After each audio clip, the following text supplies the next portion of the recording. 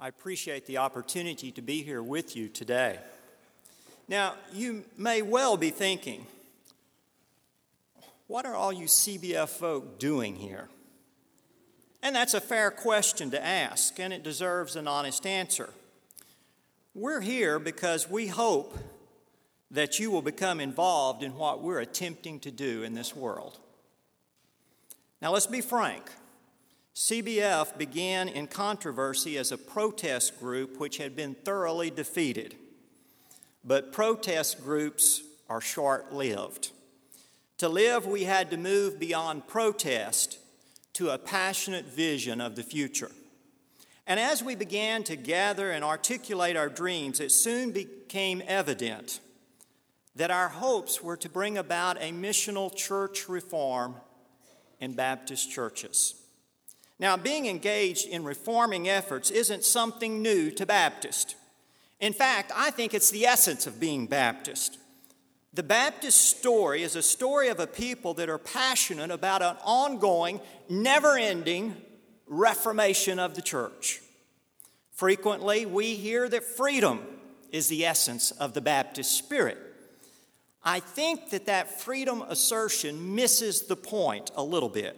Baptists have certainly demanded freedom from government control and freedom for local churches and freedom for the individual. And this freedom was essential for new reforming ideas to emerge and to be implemented in the churches. So freedom is really not the essence or the identity of being Baptist, but it was essential if they were to stay in the process of continually reforming the church. In this sense, Baptists are unlike any other Protestant reformers. The other Protestant reformers wanted to reform the church and then lock down their reforms through dogmatic creeds and practices. But Baptists had a different vision, a vision of ongoing reform. This spirit of ongoing reform can be seen in John Smith's declaration in 1606 concerning the formation of the Gainsborough Separatist congregation, in which they committed themselves, and this is their words, quote, to walk in all his ways, that's God's ways, made known, and this is the key words, are to be made known to them, end quote. It was an open-ended commitment, a spirit of ongoing, never-ending reform of the church based upon new insights that they would gain from the study of God's Word. This ongoing reformation, which I speak, has been noted by other Baptist historians as well. Walter Sheridan calls it the Gainsborough Principle, which asserts that the teachings of Christ in Scripture are final, but human understanding of the Bible is never final or complete or finished.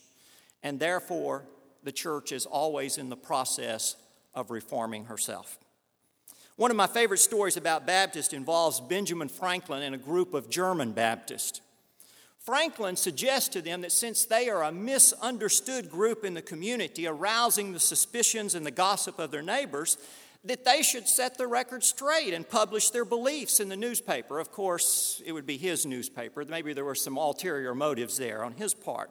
But Franklin reports the reply he got from the Baptist leader this way, and this is what they said to him.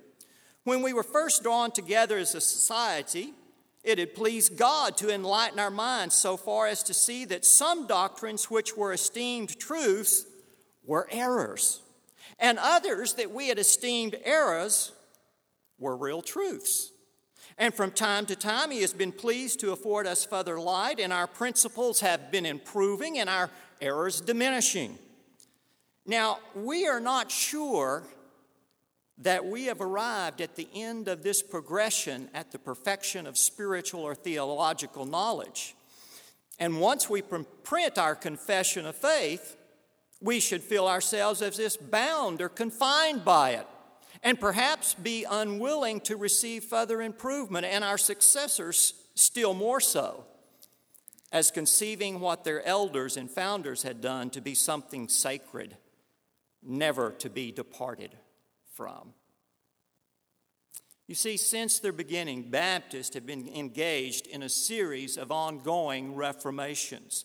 the disestablishment of the state churches, the evangelical revivals, the modern missionary movement, the abolition of slavery, the social gospel movement, the civil rights movement, and many, many more.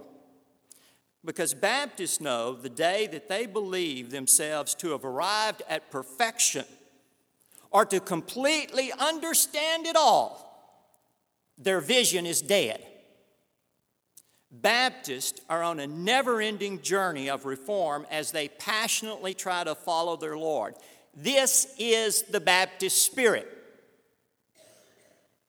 Now, where are we as CBF Baptist in this great story of ongoing, never-ending reform of the church? What is the reform that we are trying to institute? It is a recovery of the early church's missional impulse, an impulse that was eclipsed by the imperial church of the 4th century that Constantine started us down that road upon, and then was later replaced by the consumer church of the 19th and the 20th centuries. How do we understand this missional church reform, this attempt to recover that original missional impulse of the early church?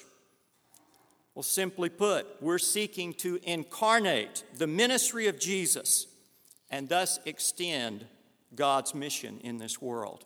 And there are several key components in that missional vision. The first, we are reformed to engage the whole church in the kingdom's work. We intend to engage men and women, young and old, clergy and laity, urban and rural, megachurch, house church, all nationalities, all ethnicities, in the kingdom enterprise. You know, globally, we're stuck at about 1/3 of the world claiming allegiance to Christ. And we've been there for a pretty good while. Are we going to ever break beyond that barrier? And then look at our own nation. Each successive generation in the U.S. has more people that are disconnected from the church. If the trends stay the way that they are going now, by the end of this century, the U.S. will look like Europe. Christianity will be that small.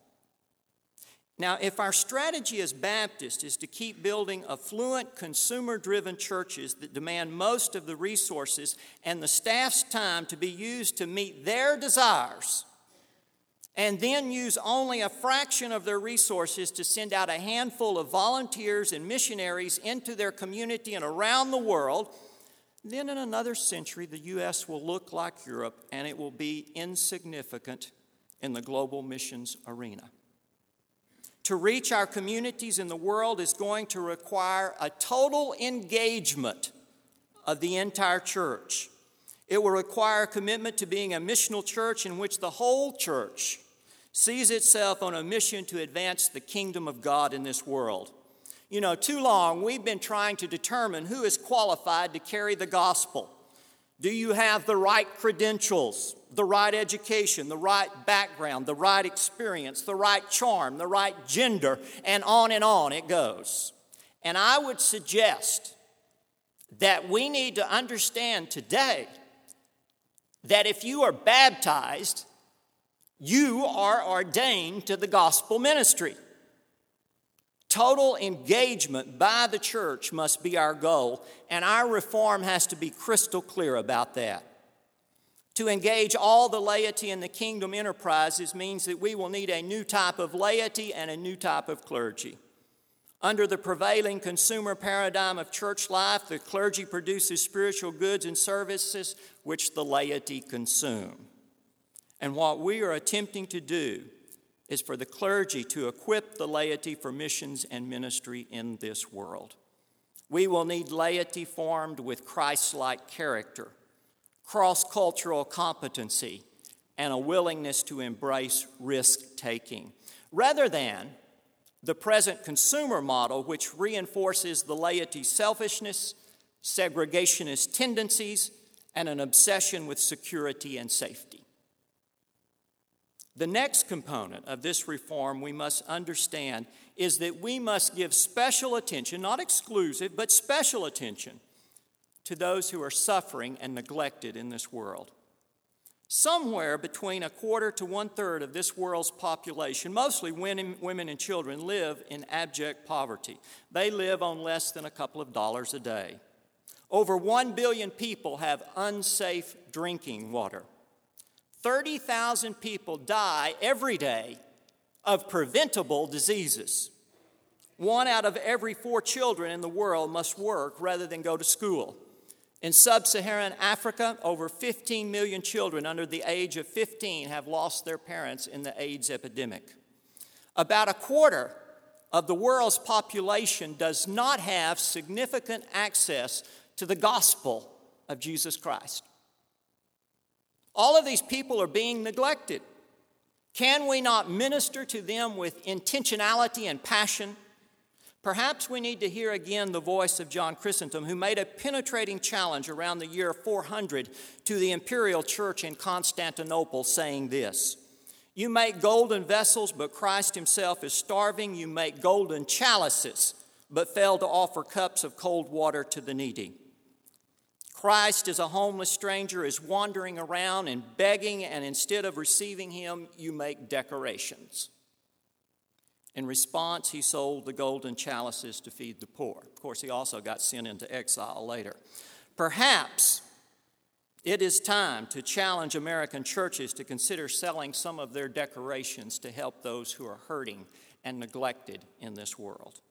There is no way to read the Gospels and to look at the model of the early church and exclude service and ministry to those who are hurting and suffering and neglected in this world. Our reform is to help move this understanding back to the center of the church's purpose. And if your generation does not move the church towards those on the margin who are trying to find life, then I really doubt if the U.S. church is going to be of much use to the kingdom movement. Then the final piece of this reform is to embrace the hurting and suffering with the whole gospel. What is the whole gospel? Well, it would be this: it is good news of forgiveness and spiritual transformation in Christ for the sinner. It is the good news of reconciliation with God and with others for those who are alienated. It is the good news of freedom to worship for those who are oppressed, food for the hungry, medicine for the sick, clothing and shelter for the cold. It is the good news of a living wage for the worker and education for the illiterate. It is the good news of deliverance for children enslaved in the sex trade. It is the good news of assistance to the victims of natural disaster and a place of safety for the refugee. It is the good news of healing for those addicted to drugs and alcohol. It is the good news of clean air and water and land for the next generation. There have been a lot of ridiculous theological debates in the past and the present on all sorts of issues. But surely the most outlandish of all was the debate that questioned whether the gospel just included ministry to the spiritual needs and not the physical needs of people. When Jesus taught about the bread of life to nourish people spiritually and then gave them bread to the 5,000 to nourish them physically, there's really little else left to debate. The whole gospel includes attention to the spiritual and physical needs at the same time, and we have to do both in order to bring the redemptive power of God into the lives of people. So why do we exist at this place and this time in history? At this place in time in history, we exist to bring about a church reform to incarnate the life and ministry of Jesus and extend God's mission in this world. If that is our process, if that is our call of this ongoing reform in Baptist life, then I think that we have helped move the church one step closer to fulfilling Jesus' intent for the church. So there you have it. We need your help to bring about a missional church reform in Baptist life. We need your analytical abilities, your creativity, your spiritual gifts. We cannot promise you great career opportunities with fat paychecks. All that we can promise you is that we will walk with you as a group of brothers and sisters moving towards those in this life who are trying to find real life. For those of you who have heard the call today, may the Father give you wisdom and courage for the journey. Amen.